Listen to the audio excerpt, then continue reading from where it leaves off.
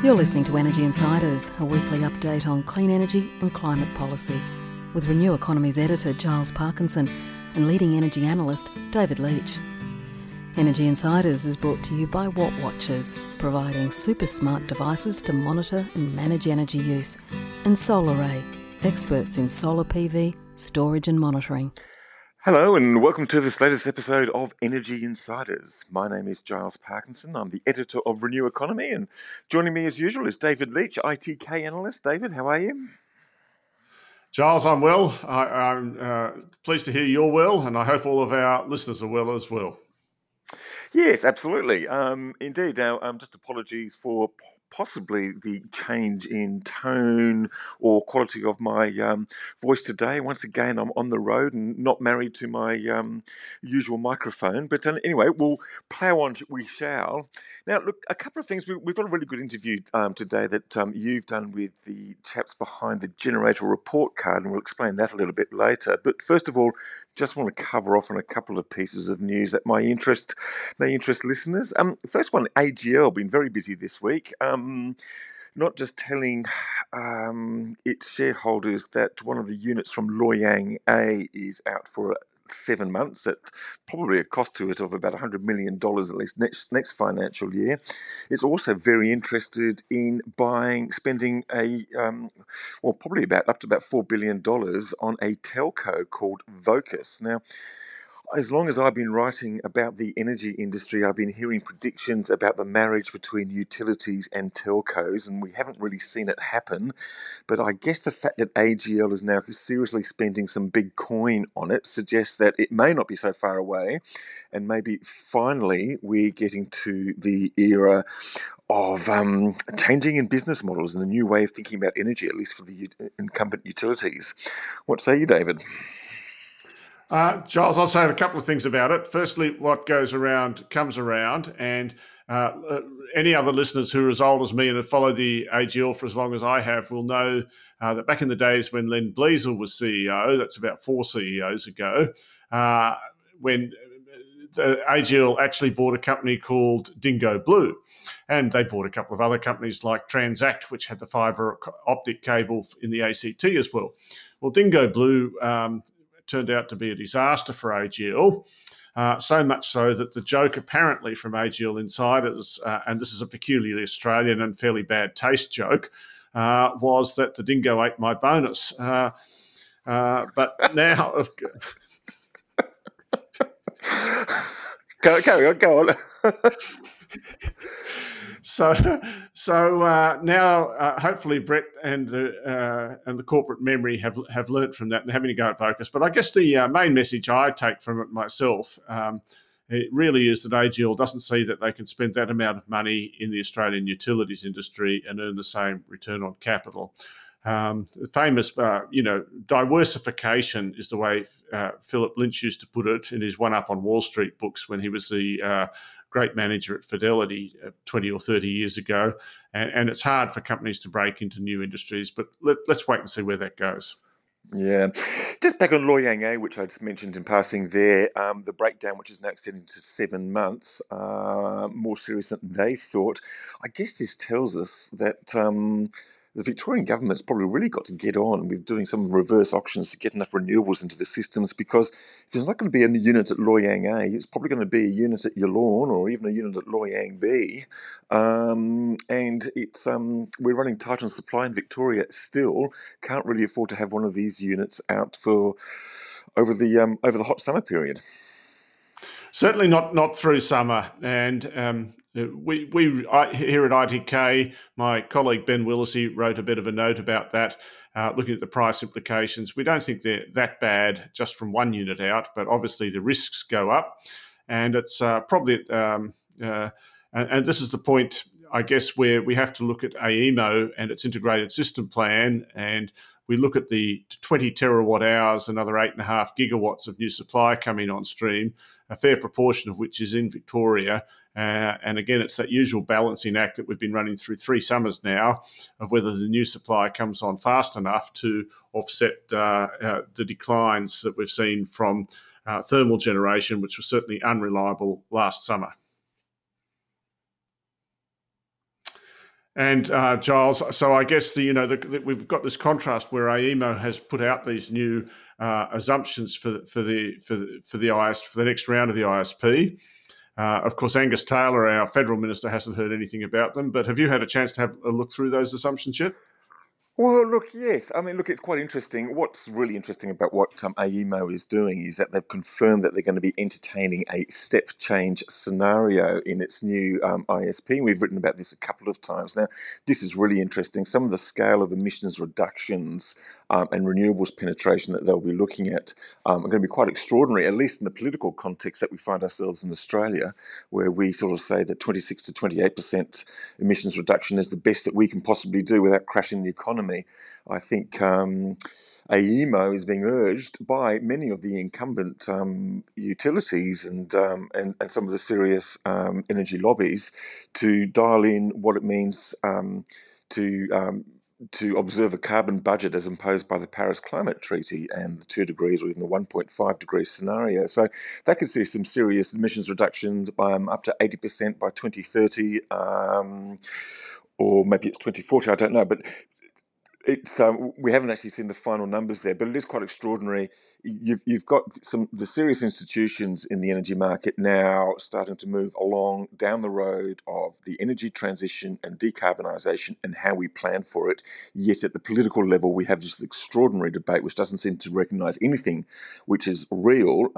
It won't accept carbon emissions. It's now talking about nuclear. Angus Taylor even suggested today that he might be in favour if the business model stacks up. Now, Angus Taylor is smart enough to know that the business model for nuclear won't stand up, but he should be smart enough to know that. But it just shows that the political debate just seems to be going in one direction, and the proper debate's going in the other. Well, I think internationally the news this week is about the UK's plans to, as an island kind of grid, although it is connected to Europe, to be carbon free as an economy by 2050. So that's where we're all going to be moving. I don't think anyone who takes this podcast seriously will be in any doubt that that is where the world is going to move towards. And no matter what the government of today says, when we come back in 10 years' time, we'll be less carbon intensive than we are today. Well, let's hope so. David, time to move on to the interview, which you've done with Jonathan Dyson from Greenview Strategic Consulting and Paul McArdle from Global Rome. And together, and with others, they have put together one of the most detailed compendiums of the history of the national electricity market, which is about 2 decades old now. And they've basically looked at each individual generator over that period and come to a interesting set of broad conclusions. We've written 1 or 2 stories about it, but you've done the interview. Why did you want to do this? What's the significance here, David? Well, Paul runs a software company, Global Rome, and I use their software, and I think it's a wonderful piece of software. Absolutely, and I just point out they also provide the data for our very popular NEM Watch widgets, which very many people go to each day on our website. So, yep, carry on. So Global Rome and Paul McArdle's very widely respected. He was involved in the design of the UK market. He's worked in the USA, and he provides one of the foundations that many companies use for their business here in Australia. And equally, Jonathan Dyson at Greenview previously worked at, and he's been helping a lot of the new, I think, wind and solar companies into the market here, giving them advice about how to do things properly. Equally, he was previously at AGL, and before that, he was the trader at Loy Yang. So he knows a heck of a lot about electricity pricing, and they've put together this generator report card. And let's listen to their interview now. But we get into a great discussion about reliability, about the role of policy, about how well markets are and aren't working, and where electricity prices might be going. So it's a little bit technical, some of the discussion, I guess. But, for those people who are into the topic, like me, you couldn't ask for a better 30 minutes as far as I'm concerned. Let's have a listen. Jonathan Dyson and Paul McArdle. Welcome to the podcast, gentlemen. Thanks, David. Thanks for having us. And the reason we're having this discussion is that you guys have put together a fairly weighty tome, the Generator Report Card. I guess I'd start out by asking the obvious question: what made you think that this was a good idea? Originally, David, we I guess one of the reasons that we put it together was a sense of frustration at the level of analysis and the level of information or misunderstanding of information about what's been happening in the market. So that's what prompted us to do it. 7 months on after starting the process, we wonder ourselves why we did it, but the feedback's been very positive. So that at least is something to note. Absolutely. And I guess, Jonathan, what made you think it was a good idea as well? I mean, like you've been helping a lot of the new entrants into the market, as I understand it, with various stuff. What were you finding that they needed to learn about that made you, I guess, related to the report card?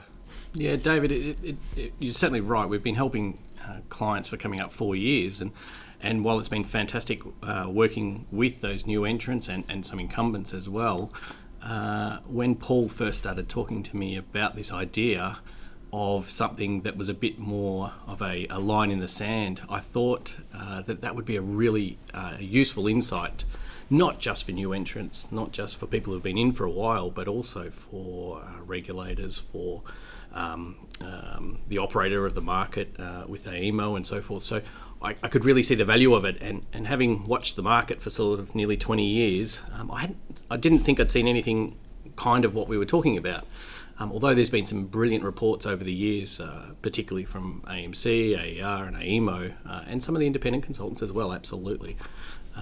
What Paul and I were talking through and discussing made a lot of sense.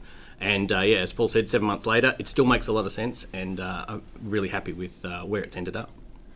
Now, you've identified, I think, some 14 themes that have developed from the work, and the generator report card is essentially outlines, I guess, at a simplest level, the revenue and the volume and prices and reliability of every generator in the NEM, and then there's aggregate data as well.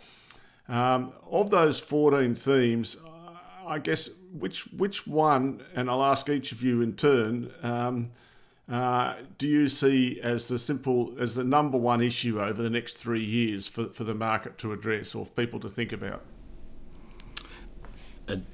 David, the key issue for me, and I guess from a Greenview point of view, is that whilst we're doing a lot of work with wind and solar participants, there's still a big element, a big chunk, if you like, of production in our NEM that is coming from thermal generation.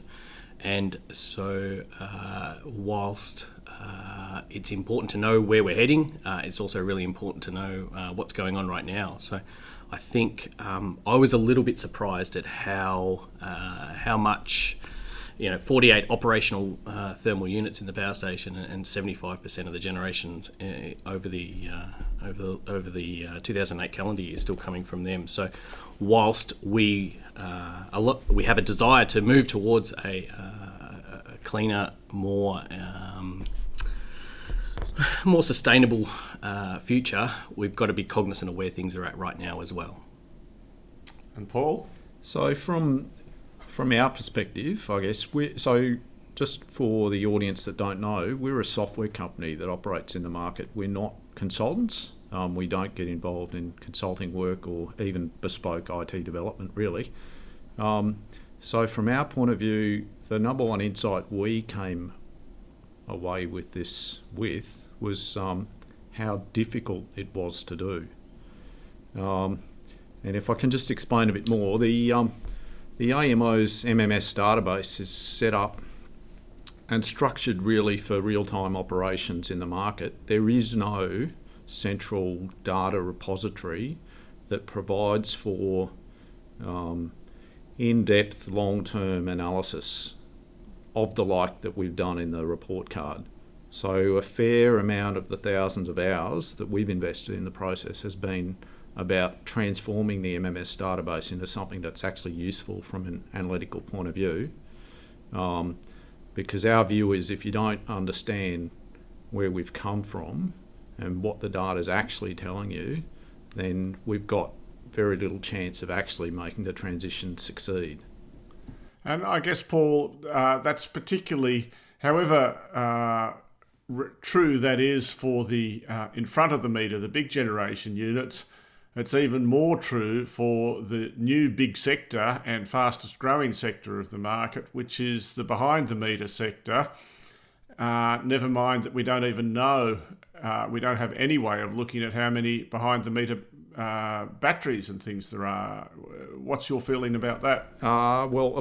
David, thanks. It's a very good question. We, apart from one chart in the whole of the report, we didn't touch distributed energy resources at all. So in 530 pages, we didn't touch distributed energy resources, and we also didn't deal much at all with data that came from the Clean Energy Regulator.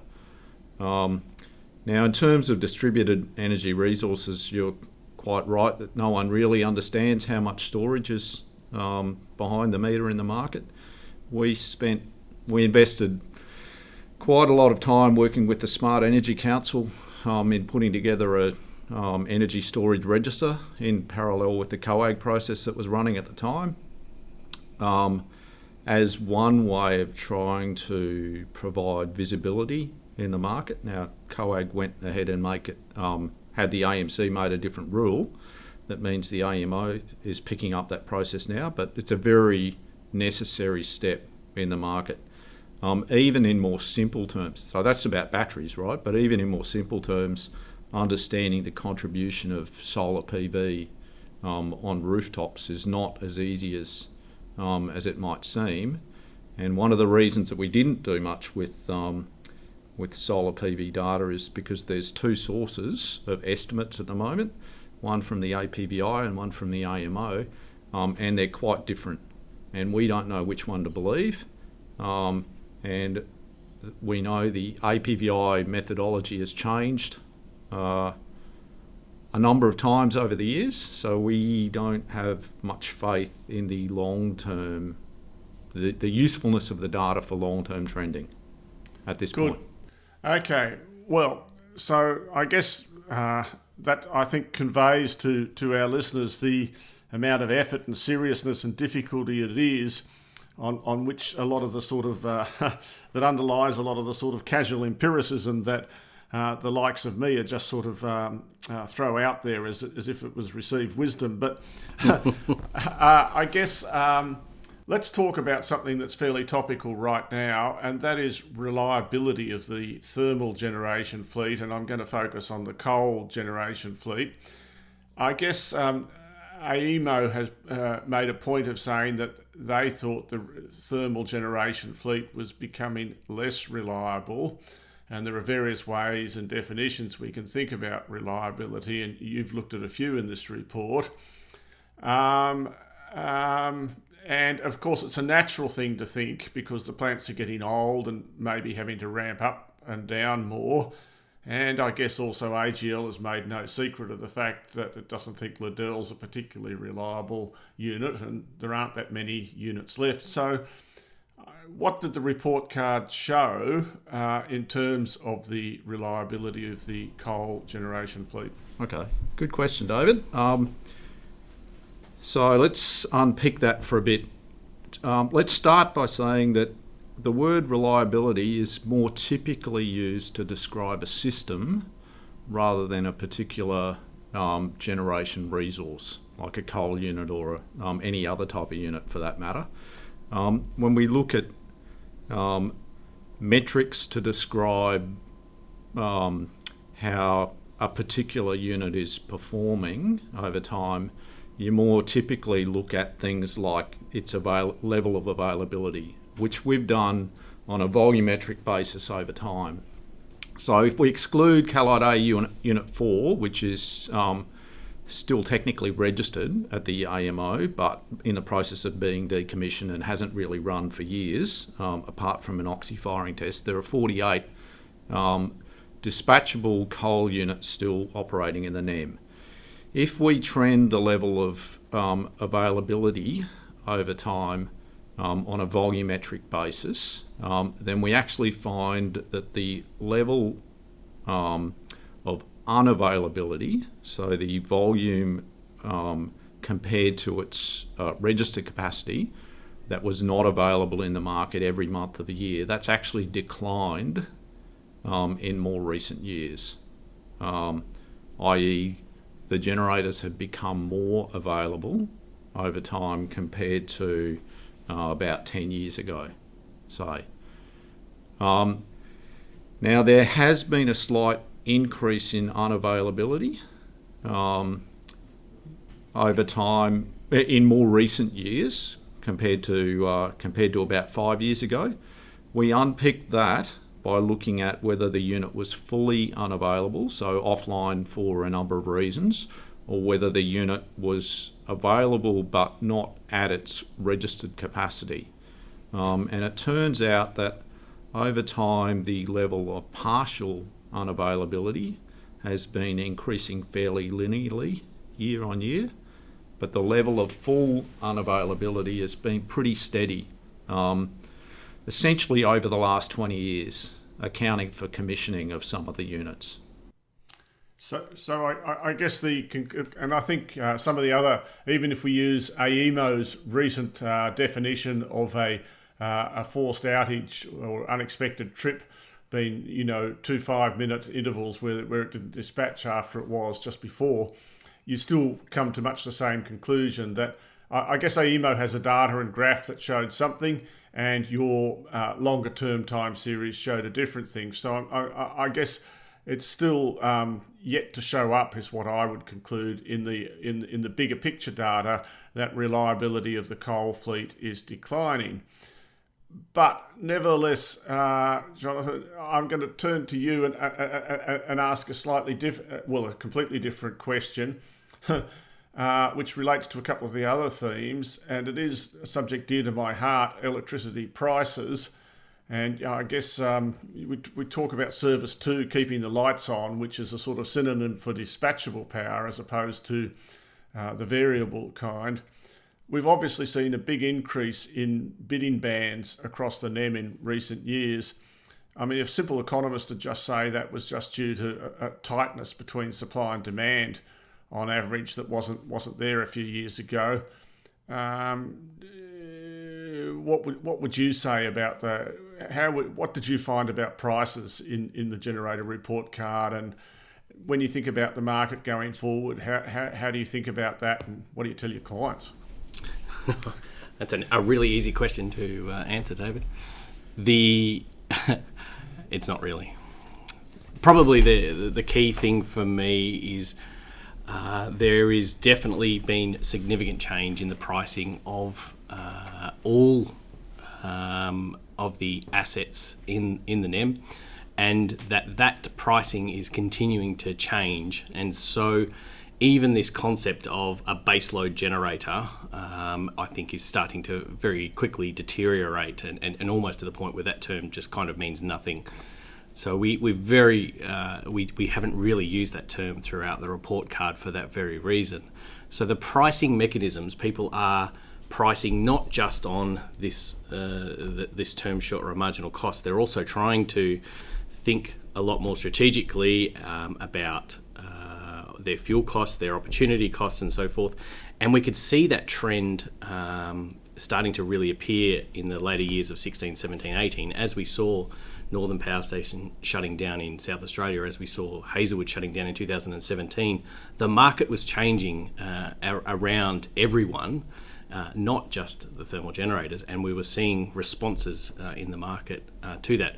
And so we have a number of charts that show regionally and even across the NEM how we have seen an increase in the amount of volume offered below $0, and a lot of that is coming from the new renewable new entrants, but it's also coming from the incumbents as they start to react and modify. But we're also seeing a much larger increase in the amount of energy that's priced above $300, and that was quite surprising. And some of that is coming from the gas and the hydro, but also some of the thermal, generation as well. What we're seeing is almost a disappearing of the energy price between $0 and $300, what we called the green bands, which 10 years ago was quite prominent across each of the regions and progressively has changed. So we've ended up with a lot of energy priced below zero and a lot of energy priced above 300. And so as an observer of the market and as a trader, you sit there and you go, well, hang on, we're going to be either really low or we're going to be really high, and we're going to be bouncing between it.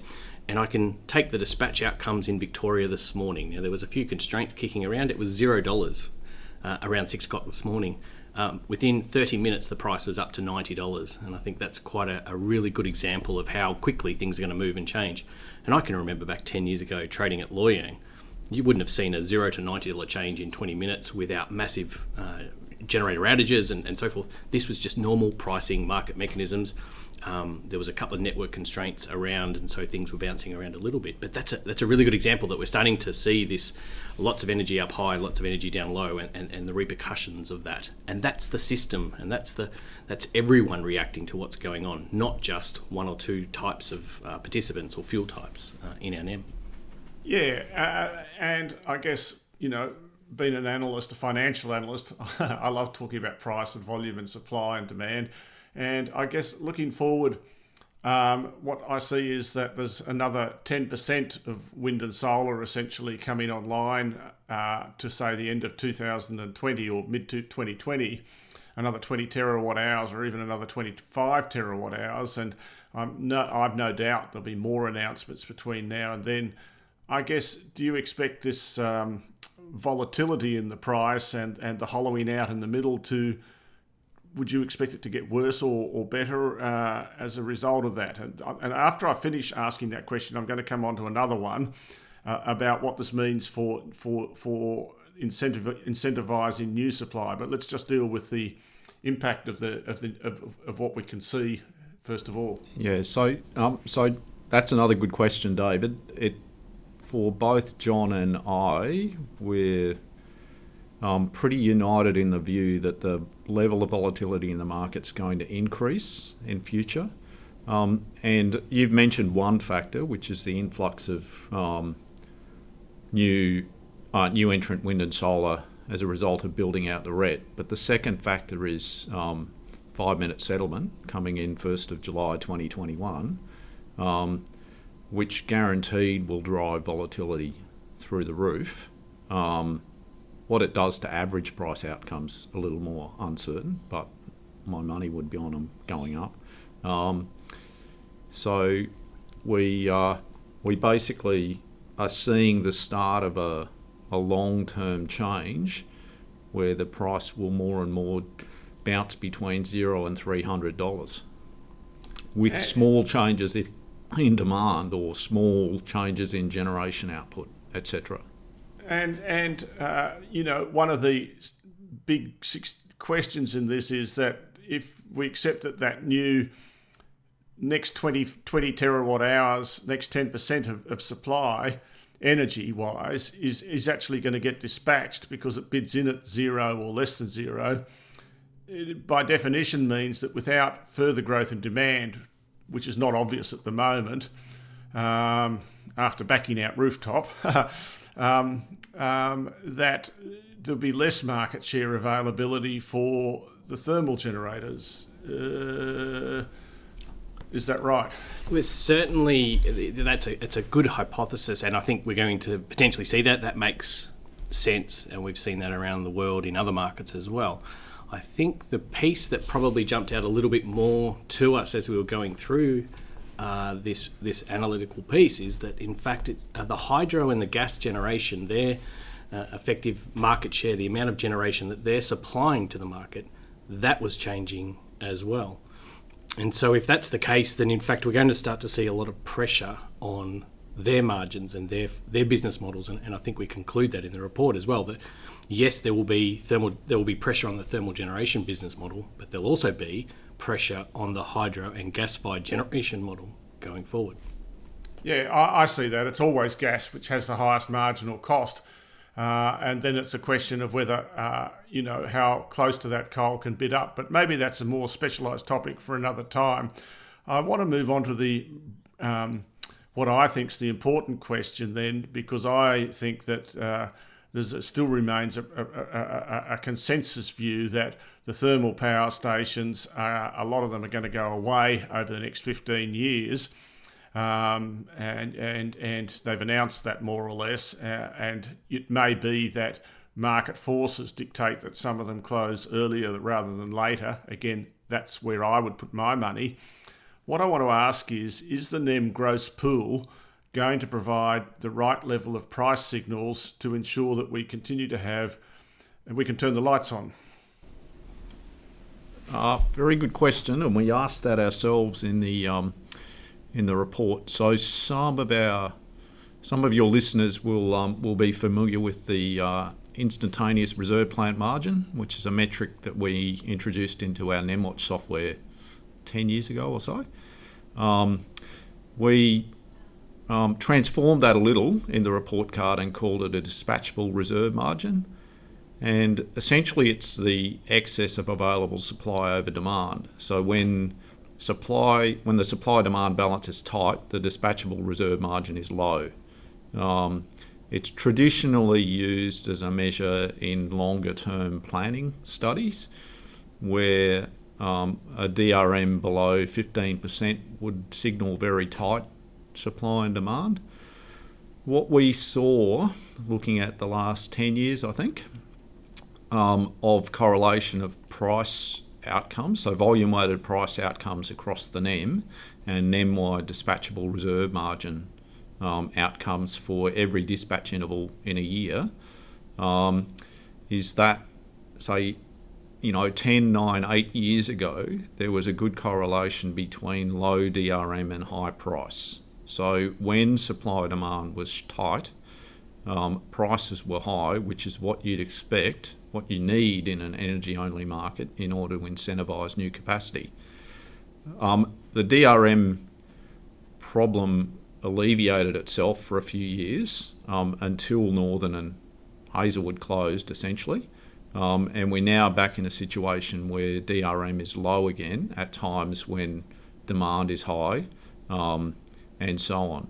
Now, what we saw in 16, 17 and 18 was that when DRM was low, prices didn't spike above $300 much of the time at all, which is quite concerning if you think that the energy-only market is supposed to incentivise new dispatchable capacity. So that means, in other words, when it did spike, it was spiking at times when the NEM-wide DRM was not as low as the lowest points in the year. Yeah, and so I guess I ask myself, is there a role? I mean, another thing, a big question is, whose job is it to ensure that the lights are on? And I'm using that as just lights on as a synonym for reliability. If we look at the way, I guess, the Energy Security Board has approached it, they've essentially made it the job of the individual participants in the market, whereas I kind of think it should be a portfolio approach, and it's really AEMO's job to ensure that there's enough reliability, dispatchable generation, and that, as we build out the wind and solar, which is quite clearly the lowest cost, and I fully get the point about cost doesn't equal value, but it's the lowest cost and therefore well suited to the role of providing energy, and working out how much dispatchable generation is needed and making sure it's there. Maybe that's a job for the system and not a job for individual retailers or generators. Yeah, David, I think you're right. The energy plays an important role, and when you look at it across a week, month, a year, etc., energy and average pricing and all this sort of all these sort of factors are all very important. They're critical to what happens over the medium and long term. But when you start talking about system security and reliability type aspects, you do have to start to come down to, well, hang on, we've got a demand that needs to be met, and we have a generation fleet that we need to supply that demand with. And so if we're not going to supply that, then obviously we're going to have to intervene in some way, shape or form, and this is obviously where all sorts of things like RERT and demand side bidding and demand side response and so forth start to come in. All of that is trying to manage that demand and supply balance that's there. And I think that makes it one of the real big challenges in any electricity market around the world, is that continual battle, if you like, of demand equaling supply, and always making sure that we've got a system that can actually handle what's going on at that time, and that may be at a cloudy time, it may be a high wind, it may be a low wind, it may be a really fast rate of change wind, it may be massive rainstorms affecting coal supply in a particular region, which we've seen over the years as well. And I think that whole perspective about understanding in your electricity market where the supply is coming from and all the factors that affect it, because no fuel supply type is 100% reliable, is 100% base load, all of these sort of concepts, that's the sort of stuff we wanted to try and convey through the pictures, I guess, that we've put through the report card, to show that it's more than just megawatts as well. You know, you've got to understand security, you've got to understand some of the reasons why AEMO was intervening. These were questions that were being asked of me as a consultant, and Paul as a software provider. And so we went through and mapped out, why is it that AEMO's intervened for nearly 25% of the time last year? Right, well, when we went through and mapped in the inertia, we took every single inertia value and we started to see that mapped out in particularly regions like South Australia. We could really see why through 2015, 16, 17, things were quite strained across the South Australian system. And we could see that coming out in the charts. And we've been able to put that through the report, which I think adds a lot of value to it. It's not just AEMO trying to be difficult for people. There's some genuine physical plant and system reasons why we need to do some things the way that we do. David, Yes, go on. Yeah, can I just also add in there that establishing a market design that provides good incentives for new supply capacity to enter the market is not an easy market design challenge. It's one that market operators have grappled with, I know, for at least 20 years. And the reason I know is because I was involved, I worked with the electricity pool in the UK back in 1997, back at the start when they worked with Nord Pool and the VPX to establish the Association of Power Exchanges. And when I worked with them, they had me compare the way markets worked around the world and establish, it was at the time 5 key issues that market operators around the world grappled with. Now, surprising, it's not really surprising, but it's nice to know that the 5 key issues that they were grappling with 20 years ago are essentially the same issues that we're grappling with today. One of them was ensuring a market design incentivises new generation capacity as and where it's needed. Now, you mentioned Service 1 and Service 2 before. Just for listeners, we have used those synonyms to describe the two different types of assets that are being added or considered to be added to the generation mix. Service 1 being anytime, anywhere energy, and Service 2 being the stuff that's all to do with keeping the lights on, which is we're not just meaning in the real time, but also providing firm enough capacity that it can be taken account of in the AEMO's ST and MT PASA planning processes, for instance. And the way in which the market has been structured to incentivise Service 1 may indeed be disincentivising supply of Service 2, which is a concern. So I think the market will give you an answer. I'm just not sure that there won't be a few blackouts along the way. And in the end, I mean, individual participants mostly don't care about, in some sense, about blackouts. I mean, it may make prices higher and, actually reward them. And so in my view, there's separate job for the system. But look, and I don't want to talk about MLFs. I don't want to talk about a couple of other topics that are sort of just, I think, too controversial in a sense at the moment. I guess and we're going to run out of time shortly on a topic that we could spend a day on, not 35 minutes on. So I'm going to ask two more questions. The first one is 5-minute settlement. It's coming in. Do you think it's going to advantage or disadvantage a particular fuel class going for as we stand today? So maybe I'll take that question first, David. I've in numerous discussions with both clients and regulators and anyone who'll listen, actually, the first thing I guess I want, I think I'll observe as we move into this 5-minute settlement is it changes things, and it changes things in quite a dramatic way. And some people are thinking about how those changes are going to occur, and some people are kind of hoping that it changes in particular ways. The example that I sat down with the AMC and talked through at one stage was when a spike occurs now, we often see a lot of generation piling in to then capture, if you like, the value of that price spike, and then that additional generation's coming in, and away it goes. So obviously that will change in a future market. So what we will see is a price spike will occur. The nature of the price means that only those assets that are either on and operating and have capability to move up will be able to move up. Those assets that have higher ramp rates, such as batteries, will be able to move up. They could effectively be off, but they could move up to their targets and capture some of that value as per then their dispatch instruction from AEMO, as always. And away it goes.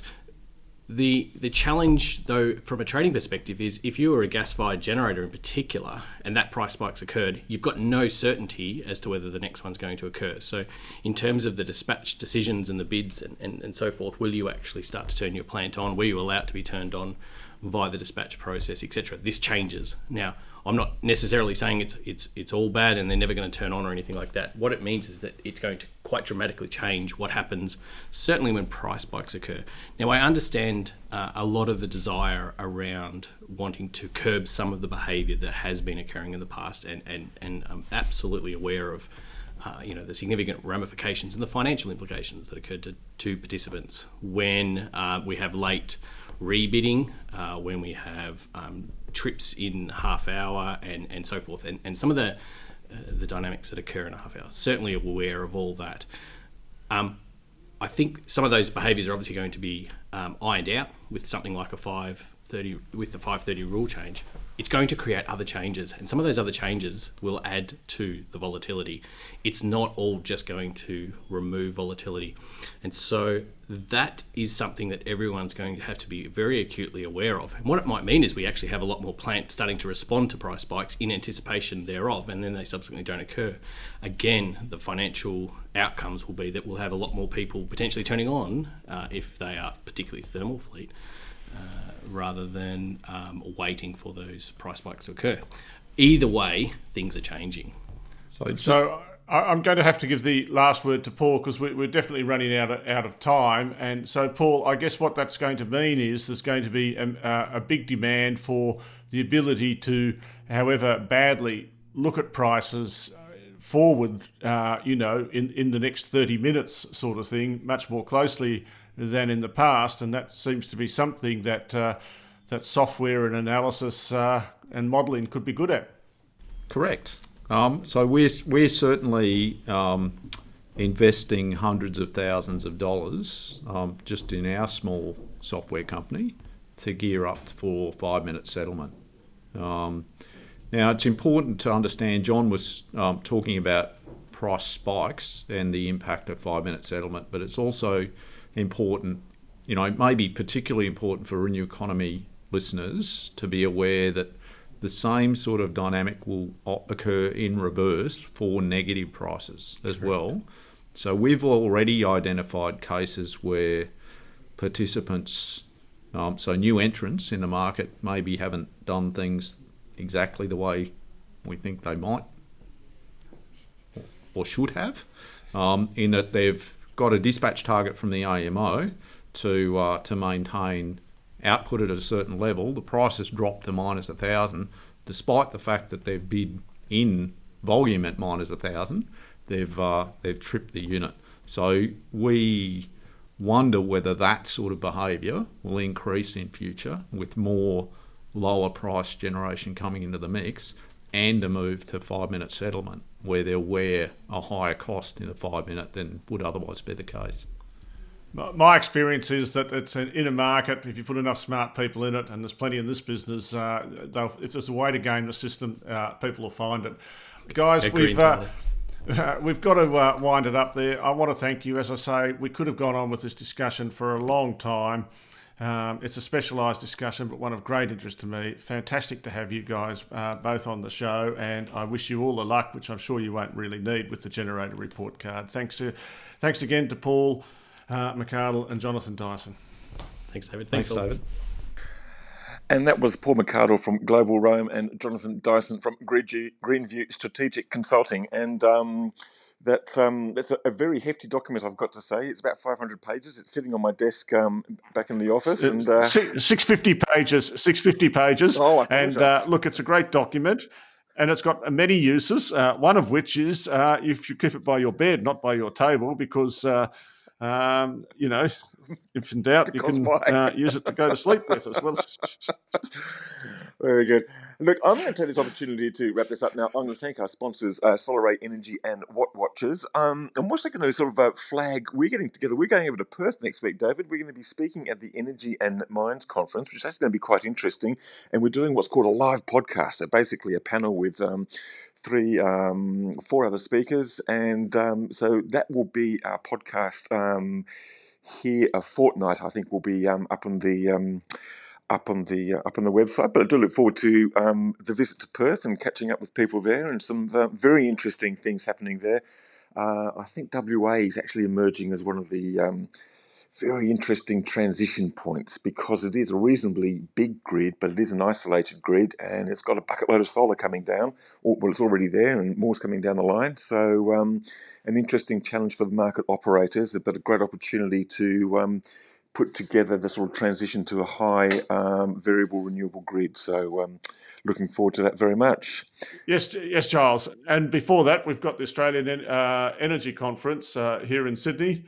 Energy Storage Conference, I won't say any more about that. If you don't know about that, get along down to the Trade Centre tomorrow, and you can listen to a lot of great sessions there as well. Good stuff. Well, thanks very much, David. Thanks very much, listeners, and we'll be back again next week. Bye for now.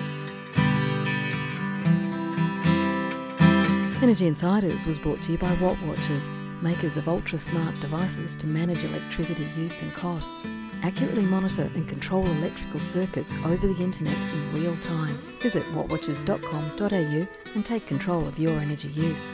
Energy Insiders is also sponsored by SolarAy Energy, experts in solar PV, storage and monitoring. They're the smart choice for consumers and business. Visit solaray.com.au and secure your energy future today.